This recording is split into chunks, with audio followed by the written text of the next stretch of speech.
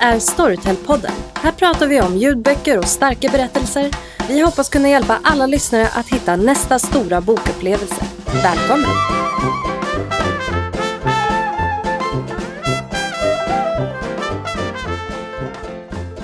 Ska vi sätta igång då? Ja. Konsten att göra en ljudbok. Dagens tema. Det är dagens tema, ja. Och det är ju ett tema som det känns väldigt stort. Och sen, först tycker man att men det här är specifikt och bra, det har vi ju verkligen någonting. Och sen så ju mer man funderar på det så bara, det kan ju bli hur stort som helst. Spåra ur, men vi får väl försöka hålla oss till det vi vet. Eller tror att vi vet. Då blir det kort. Sen har vi ju även tagit tillfället i akt och bjudit in en expert. Precis. Det hon inte vet om ljudböcker, det är liksom inte riktigt värt att veta. Nej. Så att det gäller att vi ställer bra frågor till henne, så kommer allting att bli kristallklart, tror jag. Precis. Men hon dyker upp lite senare. Ja, jag googlade lite igår på liksom ljudbokens historia typ. Och då så hittade jag att de första ljudböckerna var på någon så här typ stenkakeskivor och var 4 minuter långa. Och sen, 4 minuter. Ja. Och det var väl snarare berättelse i ljudform som man kunde liksom köpa. Och sen förbättrades tekniken och de blev 12 minuter långa. Och sen kunde man minsann få 20 minuter långa skivor. Och sen blev det LP-skivor. Och där vill jag minnas att det kan man väl tränga in ungefär 30 minuter per sida. Så kan det stämma? Ja, så där kunde man få 1 timmes ljud till livs. Men man måste ju vända då emellan. Och sen kom ju kassettboken på 70-talet. Ja, jag tänkte säga att när jag var liten så gillade jag ju mina kassettband. Med, när du hör det här ljudet, då är det dags att vända blad. Ja, och då måste man ju ha köpt. Jag hade aldrig någon sån där. Så att jag vet inte om jag... Ja, det var ju en ganska konstig ljudbok egentligen. Eller konstig, för då fick den var man väl extra både pedagogisk. Man hade ju både och. Ja, men vilka titlar var det liksom? Jag vet var det Bamse typ? Jag kommer ihåg att jag hade My Little Pony. Jaha, det fanns nog fler. Ja, men sen tänker jag också på, jag vet att jag är ju lite äldre än du då. På skolan fanns det de här stora banden som snurrade, som man liksom lindade upp och satte på. Och så hade de en diabilder till. Och då var det ju verkligen så här plong. Och då bytte hon så här kitchink. Så byttes diabilden ut så här. Och så satt man där i mörkret och lyssnade och somnade som en stock.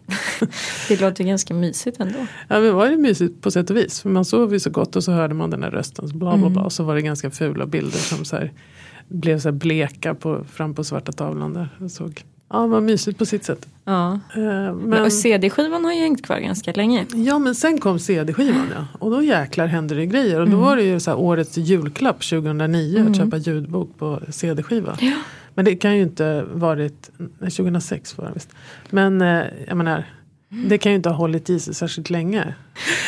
Om det var årets julklapp 2006... Så gick det fort efter det till explosionen av liksom, iPhones egentligen. Ja, men precis. Jag menar, den digitala ljudboken har ju kommit mycket med övrig teknikutveckling, såklart framförallt telefonutvecklingen. Och att alla i princip nu går runt med en smartphone.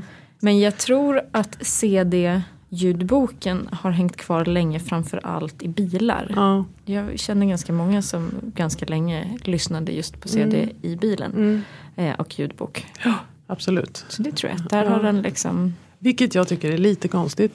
För att jag kan inte tänka mig något krångligare än att försöka hitta CD. För det är så här, CDn tar ju slut och så ska man hitta. Och de är jättemånga. Ja. Så ska man byta från CD6 till CD7 mitt i rondellen vid...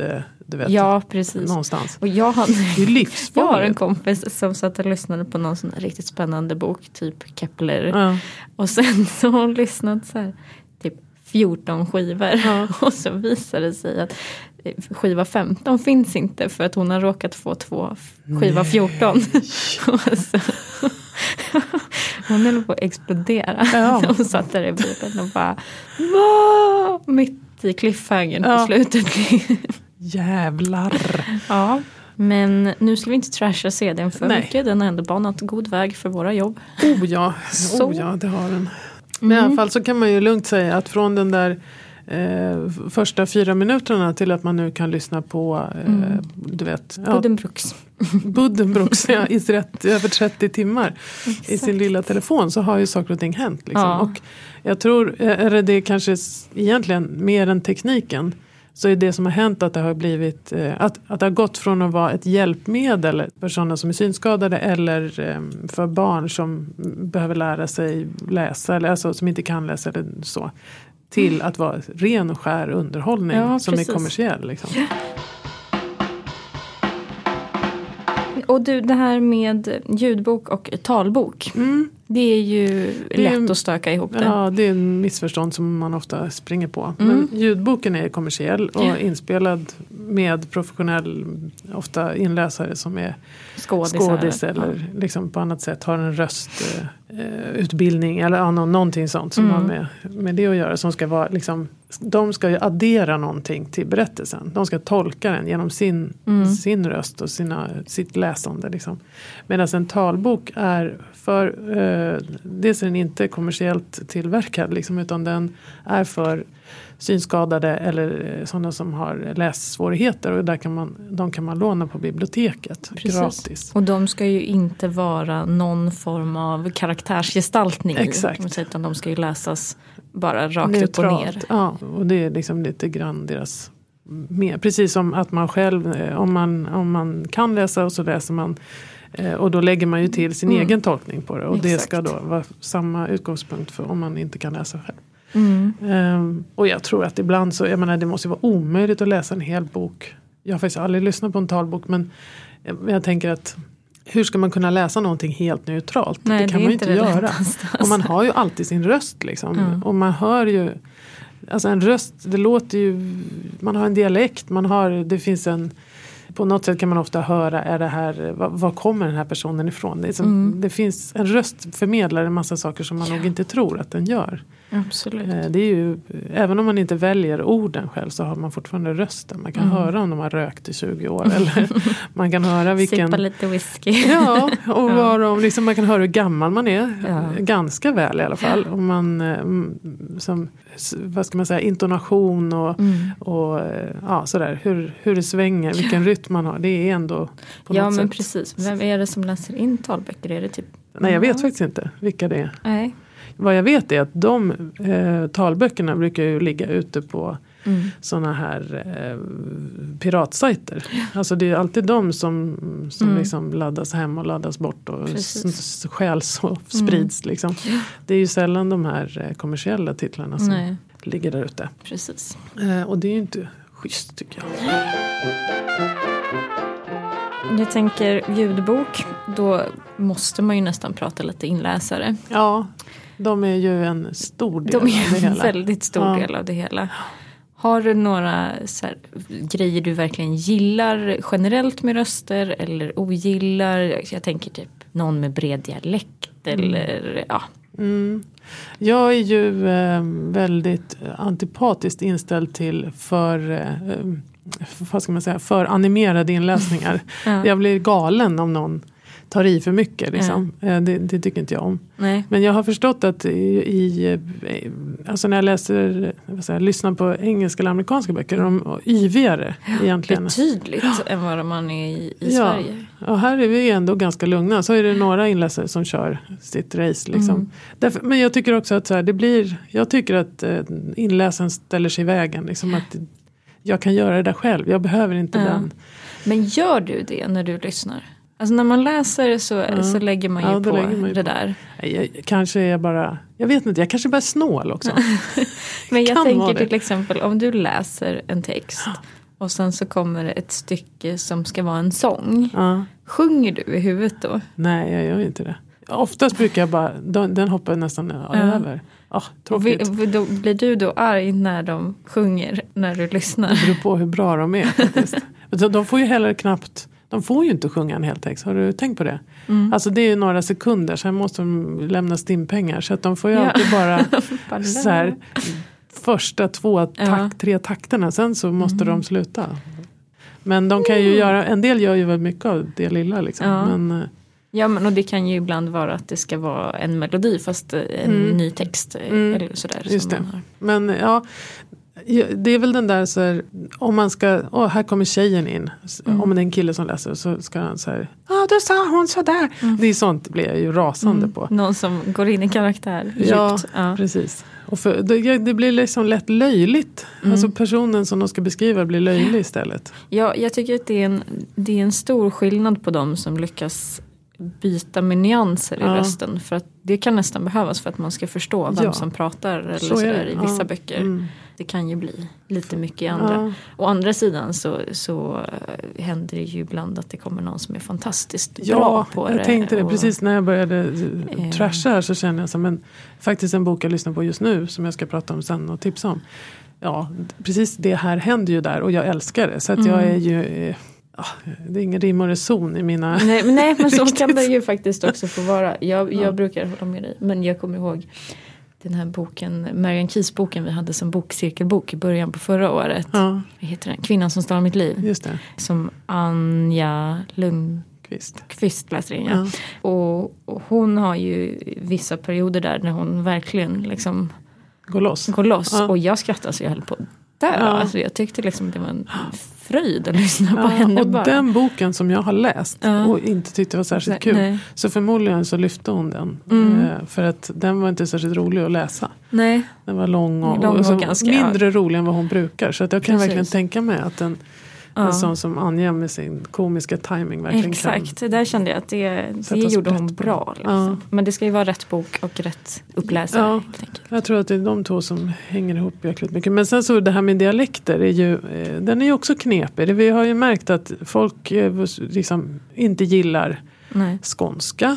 De gillar inte men gotländska, alltså det är väldigt så här, men det är ju lite sådär som det sägs ju att de bästa liksom telefonsäljarna, rösterna och kundtjänströsterna kommer norrifrån för att men de känns pålitliga. Pålitligt och lugnt och tryggt och snällt.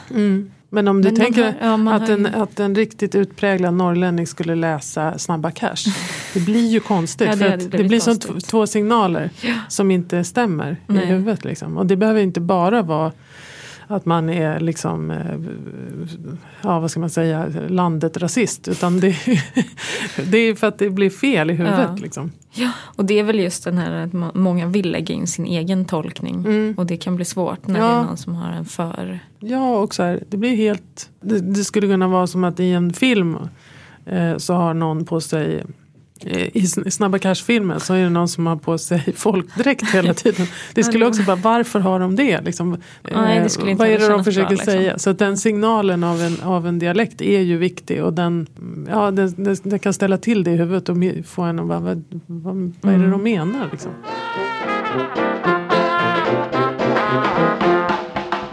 På tal om ljudböcker. Du har ett tips. Ja, jag har ett boktips, Och det kom sig av, jag hade aldrig hört talas om den här boken innan. Och jag visste inte att inläsaren fanns. Jag visste att hon var skådespelare men jag kände inte till att hon hade läst in böcker. Boken är skriven av Peter Barlack och heter Konsten att vara Caroline. Och så är fortsättningen Nyckeln till att vara Caroline. Hon ska uttalas Caroline, nämligen där man säger i boken. Och det är Frida som hittar på det här. Och det är Frida Hallgren som läser in den. Och den här Peter Barlack hade skrivit ett blogginlägg på storytel.se blogg. Ja, men det läste jag. Jag var också lite sugen på och då tänkte jag, vilken fantastisk härlig hyllning till en inläsare som jag inte har läst från en författare för att det var väldigt, jag blev lite rörd. Det var gud vad fint, vad glad han var för hennes inläsning. Så då var jag tvungen att börja lyssna och det visade sig då vara en jättetrevlig bok som jag blev alldeles fast i. Och omslagen säger att så här, det här är Harlequin-böcker med i deras chick-lit-genre. Så såg de ut. Jag tänkte på det och sen så här, när man såg författaren och bara, jag fick inte alls ihop det där. Ingenting går ihop, nej. Och så jag har ju sett dem där men tänkt att det där är ju inte min sorts bok. Jag brukar inte gilla sånt. Men så började jag läsa och det var ju inte alls vad de var. Det enda som stämmer är att det handlar om en ung tjej. Men den här tjejen, hon är Hon är dotter till en alkoholistpappa. Hon dricker alldeles för mycket själv. Hon ligger runt. Hon svär och härjar och är rätt trashig liksom. Hennes mamma och hon har inte jättebra kontakt för att någonting gick väldigt fel när hon var 13. Då hennes lillebror drunknade.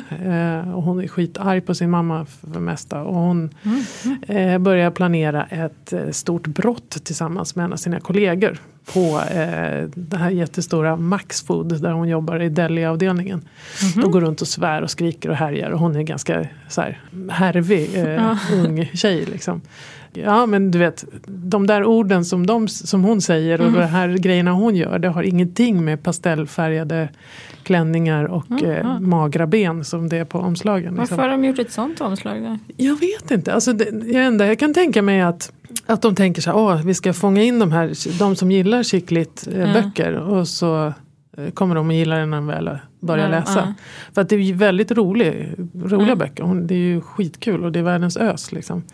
Så att jag tror att de tänker att de ska lura in folk. Men det är lite så här, det är lite som att man känner att de har dåligt självförtroende liksom, och inte tror på boken. Men det borde de ha gjort tycker jag. Och framför allt då så läser Frida Hallgren helt fantastiskt. Hon kör olika dialekter och kör olika infall. Och hon har jättebra komisk timing. Hon är bara helt fantastisk.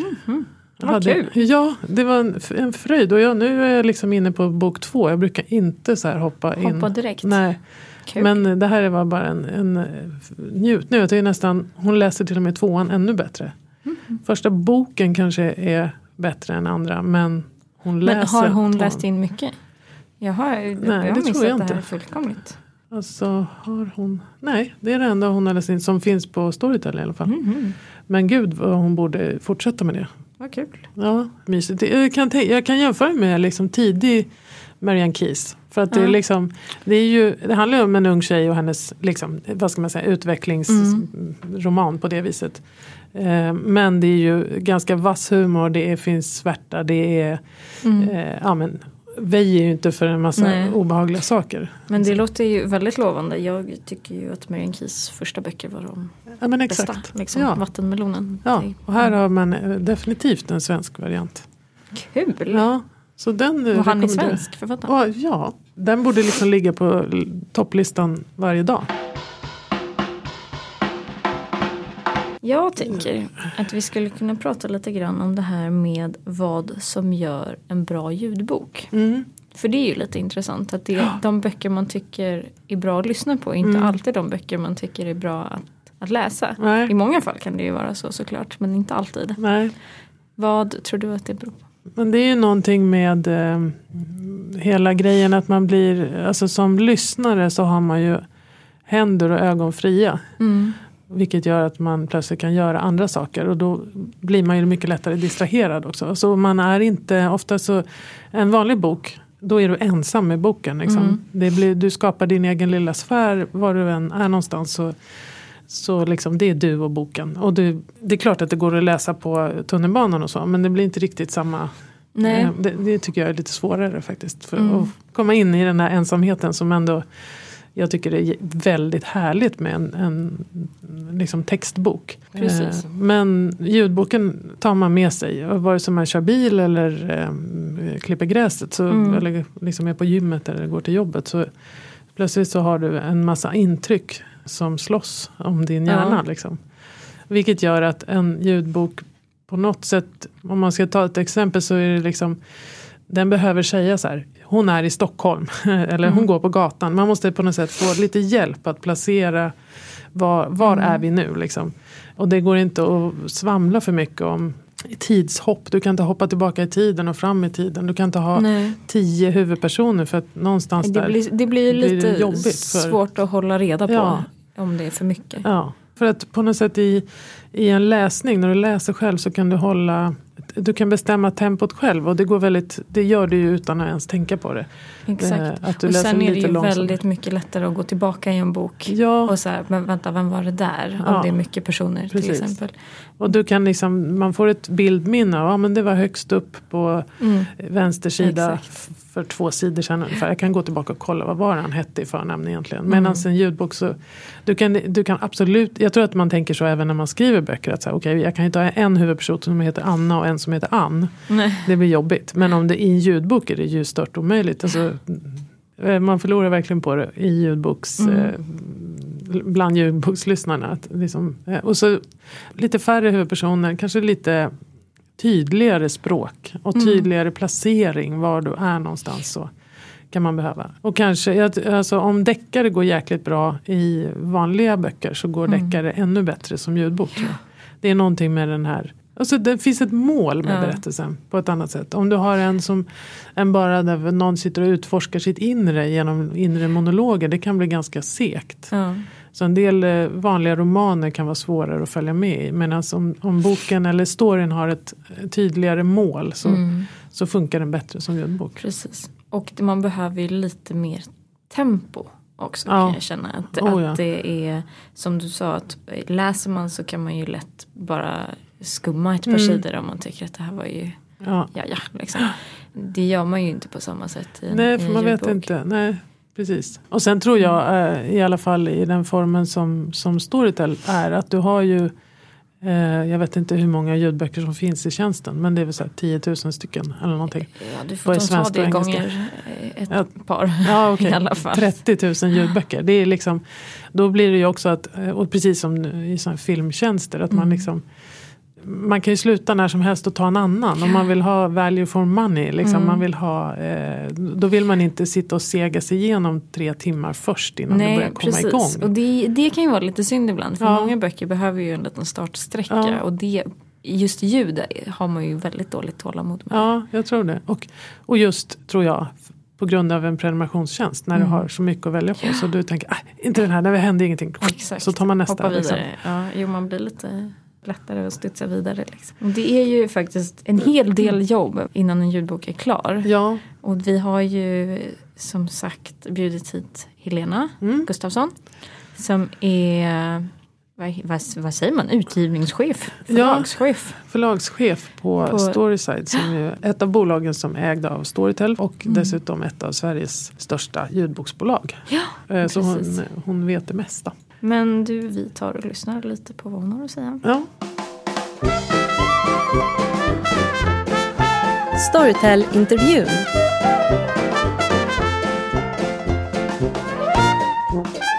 Hej, Helena Gustafsson. Hej. Vad jobbar du som, höll jag på att säga? Vad är din titel egentligen? Vad är din titel? Gud, det vet jag knappt själv. Ljudboksförläggare / vd för ett antal ljudboksförlag. Vilka då? Barnbolaget, Earbooks och Storyside. Och du har jobbat med ljudböcker i hur många år? 10. Ja, typ. Minst. Eller? Ja. Hur skulle du, för jag tänker så här, i alla fall om jag får tänka på mig själv, så tänker jag att så här, ljudböcker för 10 år sedan känns ju inte så jävla hett och sexigt liksom. Medan det känns det nu. Men jag vet ju inte om det är min resa, eller skulle du säga att det inte bara är min personliga resa? Ja, det skulle jag. Har ditt liv blivit sexigare så här 10 år sedan? Ja, men på sätt och vis kan man säga att det har blivit sexigare. Men grejen var att ljudboken var ju på topp i Sverige runt 2006-2007. Och jag började ju runt där någonstans 2005. Så att då var ju egentligen ljudbokens höjdpunkt. Fast då var det ju CD:n som var höjdpunkten. Och jag har alltid sagt att problemet med CD:n är att den från början var en osexig produkt. Så att det fanns liksom en gräns för hur mycket man kunde sälja. Så att den digitala ljudboken är ju, den är jättemycket sexigare. Vad skulle du säga då om man tänker på själva boken och ljudboken och upplevelsen som lyssnare? Vad är den stora skillnaden, tycker du, mellan den fysiska och den digitala? Vad har hänt liksom? Alltså jag skulle inte säga att det är ingen skillnad på upplevelsen. Det är väl snarare hur man upplever, såklart. Därför att istället för att hålla på och sitta och byta CD-skivor i någon CD-spelare, så kan du ju bara lyssna på. Du behöver inte hålla på och mecka med någonting. Nej. Det är mycket, mycket enklare. Och platsen man är på, tänker jag, måste ju vara en stor skillnad från då. Alltså absolut. Man var mera... Jag ska säga att det är mycket, mycket smidigare, mycket enklare och därför också mycket bättre. Det blir en bättre upplevelse, såklart. Det är ju jätteintressant just med inspelningen och jobbet bakom. Kan inte du berätta lite om det? Hur går det till? Liksom? Kan vem som helst sätta sig och bara läsa i sin källare? Eller vad gör man? I princip så kan vem som helst läsa i en ljudbok. Det man inte tänker på är att en ljudbok är väldigt, väldigt många timmar ljud. Och om man ska kunna klara av det, och då handlar det egentligen inte om att själva inläsningen, utan att hur man sen redigerar och rättar det här ljudet som faktiskt på vissa ställen kommer bli fel. Det är oundvikligt. Så måste man ha en plan från början. Därför att annars så blir det väldigt, man kommer gå vilse helt enkelt. Om man gör en bok som är 20 timmar lång, hur mycket ljud finns det inspelat egentligen? Ganska mycket. Gånger 3 brukar jag säga. Så att om den är på 10 timmar så blir det kanske 30 timmar. Så det beror lite grann på hur man gör det. Mycket. Det är därför man måste ha en plan från början. Men det här med uppläsare då. Hur väljer man uppläsare? Finns det någon grundregel? Ja, det finns. Eller är det feeling? Det är en kombination av både och. Jag brukar säga att det är förlagets absolut viktigaste men också svåraste uppgift. Man kan inte få alla nöjda. Det spelar ingen roll vem man väljer. Det kommer alltid finnas några som inte tycker de är bra och några som tycker de är bra. Men så en grundregel är det väl att man försöker se vad det är för, vem är berättarpersonen i den här boken. Är det en 80-årig tant så kanske inte går med en 23-årig kille som uppläsare. Det blir liksom tankevurpa direkt. Så det är väl liksom det enkla. Och sen brukar jag säga att när man läser en bok så finns det oftast någon form av känsla eller tempo eller liksom någonting som, men en känsla kanske som man vill förmedla. Och då måste man ha en röst som kan förmedla den känslan. Är det därför det är liksom vissa som läser väldigt mycket deckare och vissa som läser mer liksom feel-good-stuket kanske? Jag tror att det beror på det. Och det där går inte riktigt att formulera exakt vad det är som gör att man väljer just en precis röst. Hur läskigt är det att testa en ny? Inte läskigt alls. Eller är det mer... Det kan bli dyrt bara. Eller är det spännande? På de där 30 timmarna istället.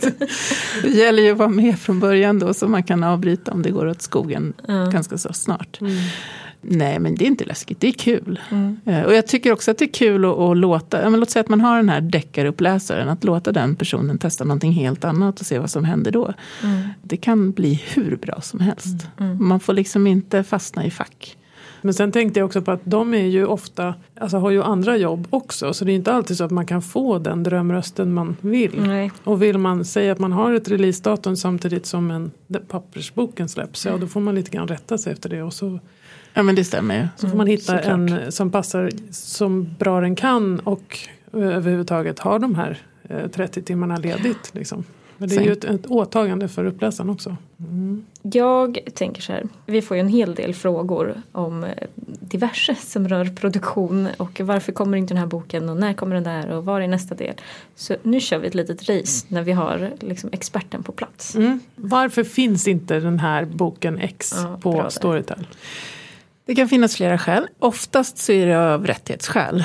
Att man har ljudrättigheterna men kanske inte rätten att ha dem på en abonnemangstjänst som till exempel Storytel. Eller så kan det vara som så att man har rättigheterna men att det av någon anledning att produktionen har blivit försenad för att man väntar just på den där drömuppläsaren som kanske har läst del 1 eller del 2 av boken.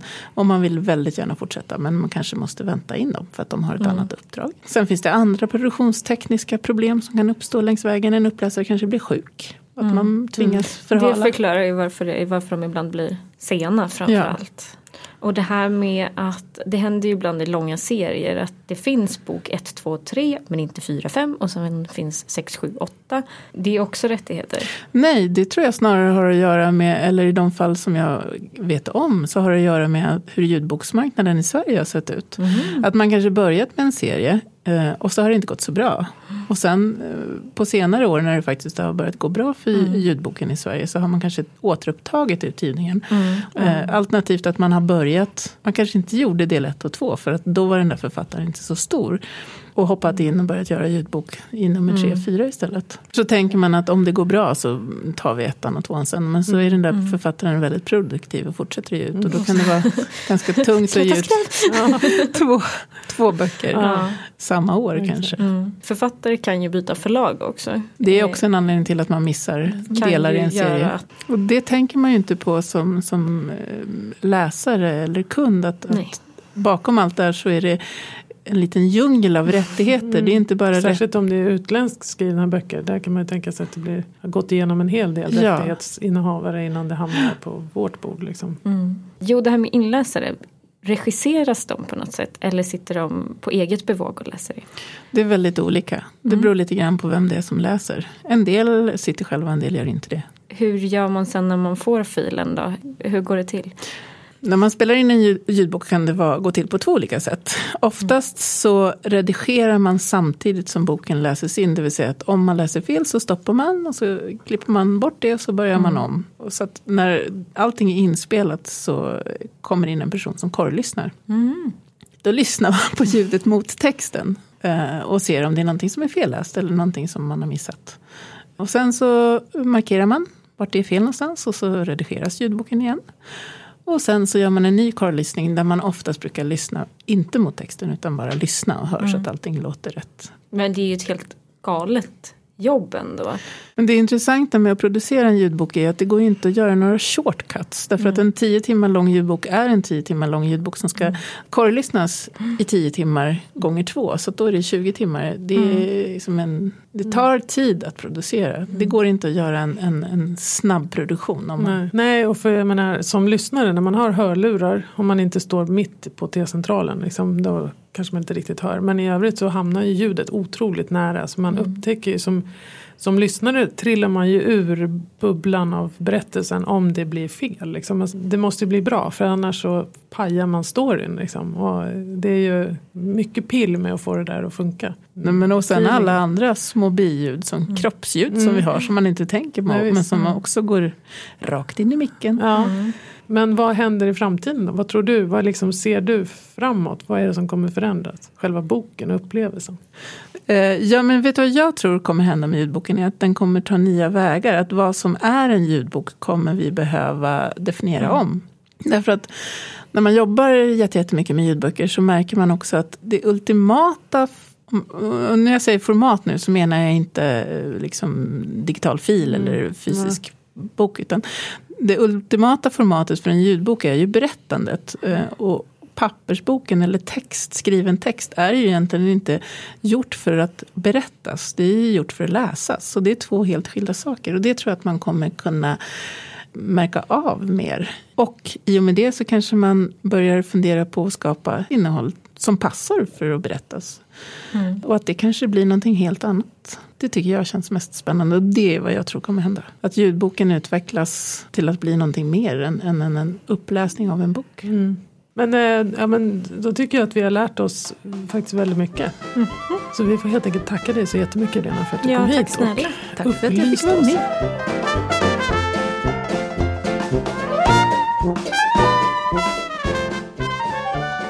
Ja, Kajsa, är du klokare nu då? Ja då.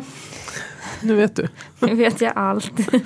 Bra. Väldigt mycket spännande bakom som man inte tänker på. Gud, ja. Det är ju så väldigt mycket, den här branschen precis som många andra strömmande tjänster i form av film och serier och vad det kan tänkas vara bygger ju väldigt mycket såklart på rättigheter i mångt och mycket. Och det tänker man inte alls på som konsument. Nej, att man inte det minsta. Och man har ju inte ens lust att veta. Nej, men precis. Jag vill bara att det ska funka. Jag är ju exakt likadan när jag sitter på Netflix eller någonting. Och bara, men den här serien kom ju för 3 år sedan. Ja, kan jag få bara se den? Liksom. Eller ännu värre. Jag var ju bortrest över jul. Och missade då Downton Abbeys julavsnitt. Ja, precis. Kommer hem och tänker, men den ligger väl kvar? Nej då, den låg inte kvar på SVT Play. Ja, och så jag började rota runt och försöka hitta den då. Och jag hade ju gladeligen betalat för att få se den där. Alltså ganska mycket faktiskt. Ja, man blir ju för deppig alltså. Ja, men för vi får ju en hel del frågor om just varför saker och ting inte finns. Och det är nästan alltid rättigheter. Rättighetsproblem, ja. Någon äger rättigheterna och någon gör det inte. Liksom den som vill ha ljudboken hos oss har då, där har rättigheterna gått ut. Precis. Och då får man antingen... Så det är sällan det är Storytel som inte vill ha boken. Nej, det är någon annan som inte vill släppa den. Ja, precis. Det är intressant. Det är en egen värld. Ja, det är det verkligen.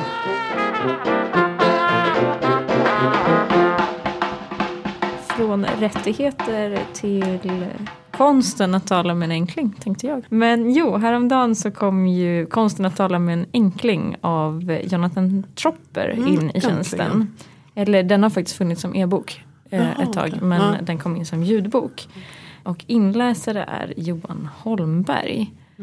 Som jag... Känner jag inte. Nej, jag kände också så här... Borde jag veta det här? Ja. Liksom.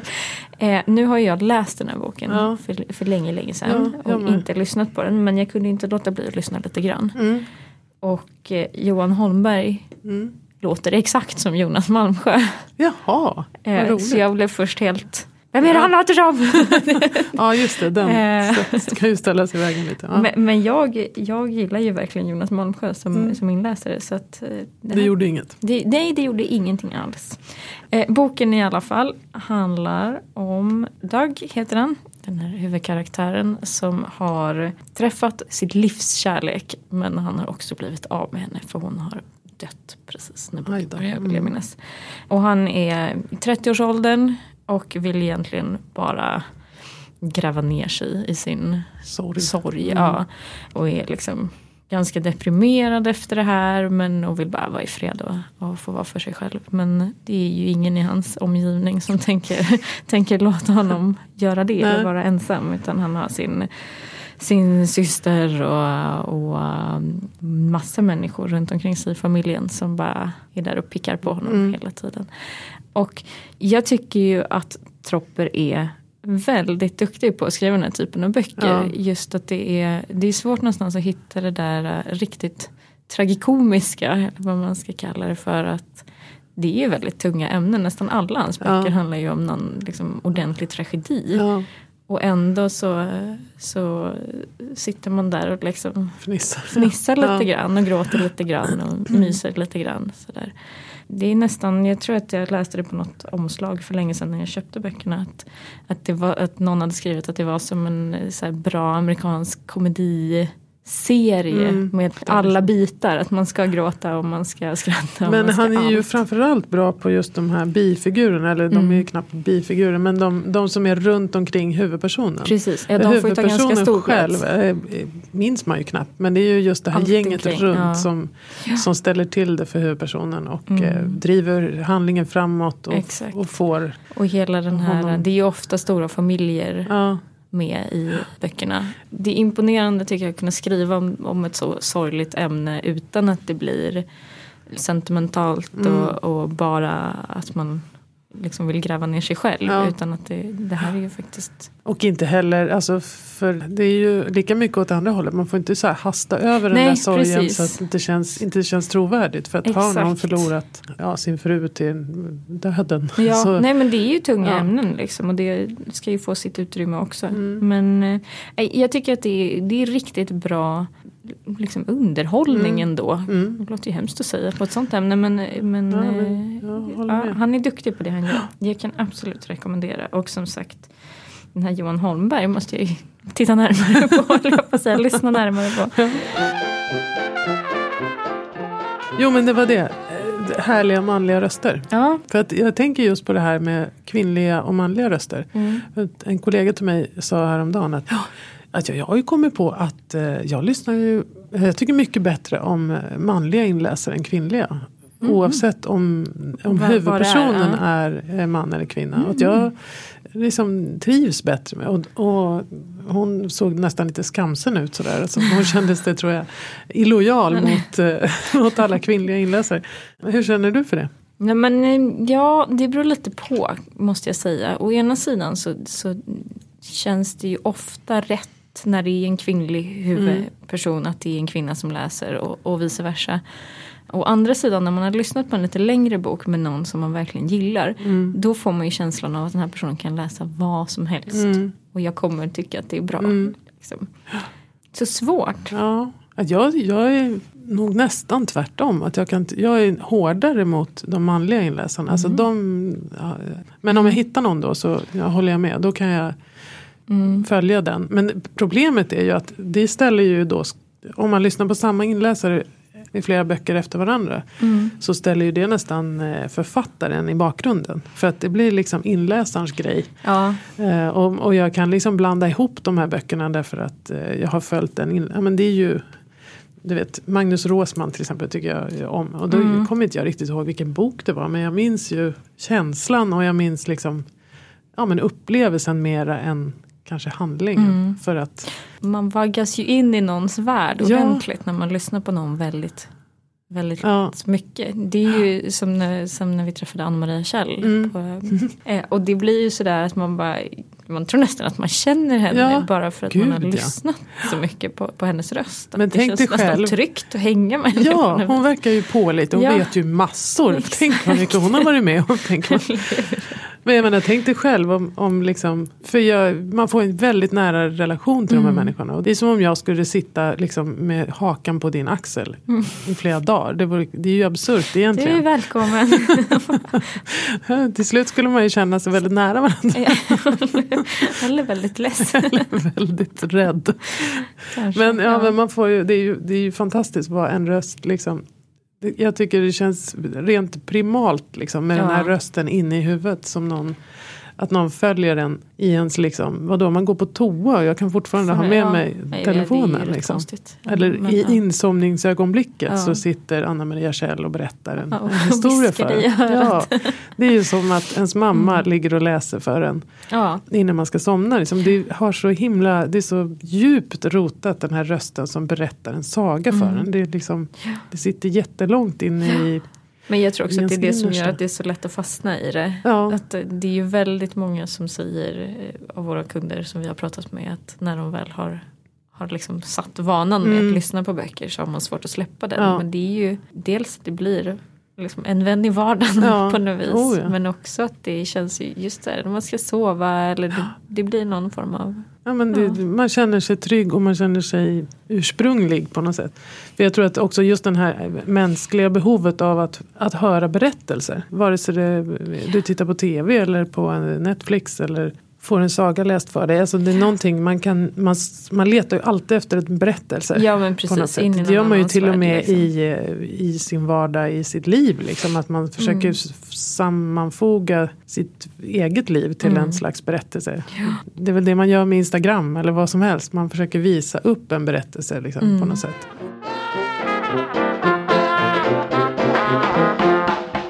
En vanlig, eller inte vanlig, men en ganska rolig fråga som vi brukar få. Och då kanske vi är lite överlägset skrattar åt den. Vilket väl är antagligen rätt korkat. Men vi brukar ju få ibland frågan så här, varför kan man inte välja uppläsare? Jag vill lyssna på den här boken men jag vill ha en annan uppläsare. Kan ni inte liksom ha flera röster på samma bok? Ja, det hade ju varit väldigt flott. Det hade varit fantastiskt. Men det hade också blivit väldigt dyrt. Otroligt dyrt. Då hade det kostat, man får lägga på någon nolla i abonnemangsavgiften. Annars hade det inte gått. Det går liksom inte. De som läser in gör ju faktiskt inte det gratis. Nej, de gör ju inte det. Och produktionen efteråt är också en lång historia. Exakt. Så man kan ju säga att för varje inläst timme så är det liksom en och en halv timmes ljud som man klipper bort. Så det är väldigt mycket mer än det som faktiskt blir färdigt. Och man får ju också tänka på att vi visade ju upp eller delade med oss av lite bloopers här vid nyår. Och det är ju bara en liten fraktion av vad som de roliga fraktionerna längst liksom. Det klipps ju bort när man andas och det tar för lång paus och det är ju ett himla jobb. Det är ganska roligt att lyssna på de här ljudteknikerna när de säger, nej men är det hans näsa som visslar? Kan vi ta ner den lite och vi brusreducerar ditten och datten. Ja men den där inandningen måste bort och det sludlas och det är liksom och bara liksom kan man ju känna när man sitter här och är lite täppt i näsan till exempel att det får man ju inte vara plötsligt. Och det är ju också en grej att det här med att ha med sig boken, inte lyssna i bilen till exempel. För där har du ju hela billjudet tar ju ner en massa saker. Medan när du har dem öronen så här så hör du ju minsta lilla liksom. Så en visslande näsa kan ju bli otroligt irriterande. Exakt. Eller S som blir så här jättevassa. Ja, sånt. Det finns mycket för dem att tänka på som ska bli rätt innan. Så att det är helt enkelt anledningen att det skulle bli vansinnigt dyrt och vansinnigt tidskrävande att spela in flera på en och samma bok. Det hade... Men det hade varit coolt. Det hade varit häftigt, men... En vacker dag kanske. Jag glömde en sak. Oj, spännande. Som jag bara måste slänga in här. Ja. För en av mina all-time favoritböcker kommer idag. Vilken då? Haha! Vilken? Ängeln på 7:e trappsteget. Ja, visst har vi pratat om den förut. Av Frank McCourt. Ja. Och det är Harald Leander som läser in den. Alltså, det här apropå manliga röster jag gillar så är han en av dem. En trygg och fin inläsare som jag verkligen tycker om. Vad roligt. Och alltså den här boken, lyssna om ni inte har läst den. Har ni läst den, lyssna på den. Gråt, njut, det är fantastiskt. Och var med i bokcirkeln om ni vill. Som jag vet att den kommer bli bokcirkel av på Facebook. Kul. Helt underbar. Och den här boken har inte gått att köpa på länge väl? Nej, precis. Så, vad skojigt. Jag vet vad jag ska kasta mig över. Det var ett bra tips. Jo, men så här, jag måste bara få lägga in en liten sak. Vi har ju en helt annorlunda sorts ljudboksserie som kommer ut. Det är egentligen så roligt, den ligger i min bokhylla och bara, jag vågar inte riktigt starta en gång. Ja, men det är jättekul, för det är en tjej som är verkligen så framstående radiojournalist som har åt oss gjort en ljudbokserie om sitt eget utforskande av det okända. Eller liksom hon är mörkrädd. Och då har hon bestämt sig för att jag måste få bukt med min mörkrädsla. Och så har hon liksom träffat en massa folk som har erfarenhet av spöken på riktigt. Liksom. Och så har hon undersökt det här. Och hon har spelat in en trailer i alla fall. Som känns ganska spöklik och men samtidigt väldigt roligt tycker jag. Jag blev jättesprallig när jag lyssnade på den här trailern. Kör på. Och jag bara tänkte att vi ska spela den här. Ja.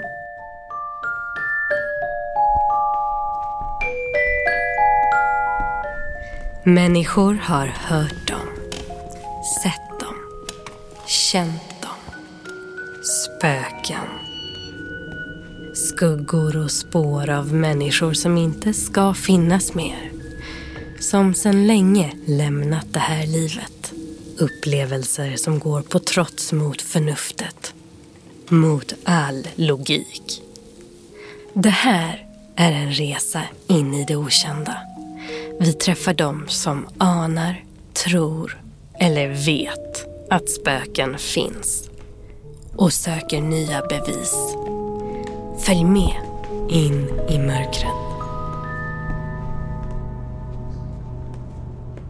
Och den finns, första avsnittet är ute och det finns en Facebook-sida där man kan gå in och berätta om sina egna spökupplevelser och men jag tror det här kan bli kul. Jag tror att det kan engagera många. Dessutom, alltså dels är det jättespännande ämne såklart tycker jag. Men sen gillar jag också de här att det börjar komma lite små kortisar. Så de här mellanböcker kan man kalla dem. Man kan klämma in ett avsnitt lite här och lite här där. Och var. Man känner att det inte är så mycket commitment att lyssna på en sån här liten 40 minuter eller vad det kan vara.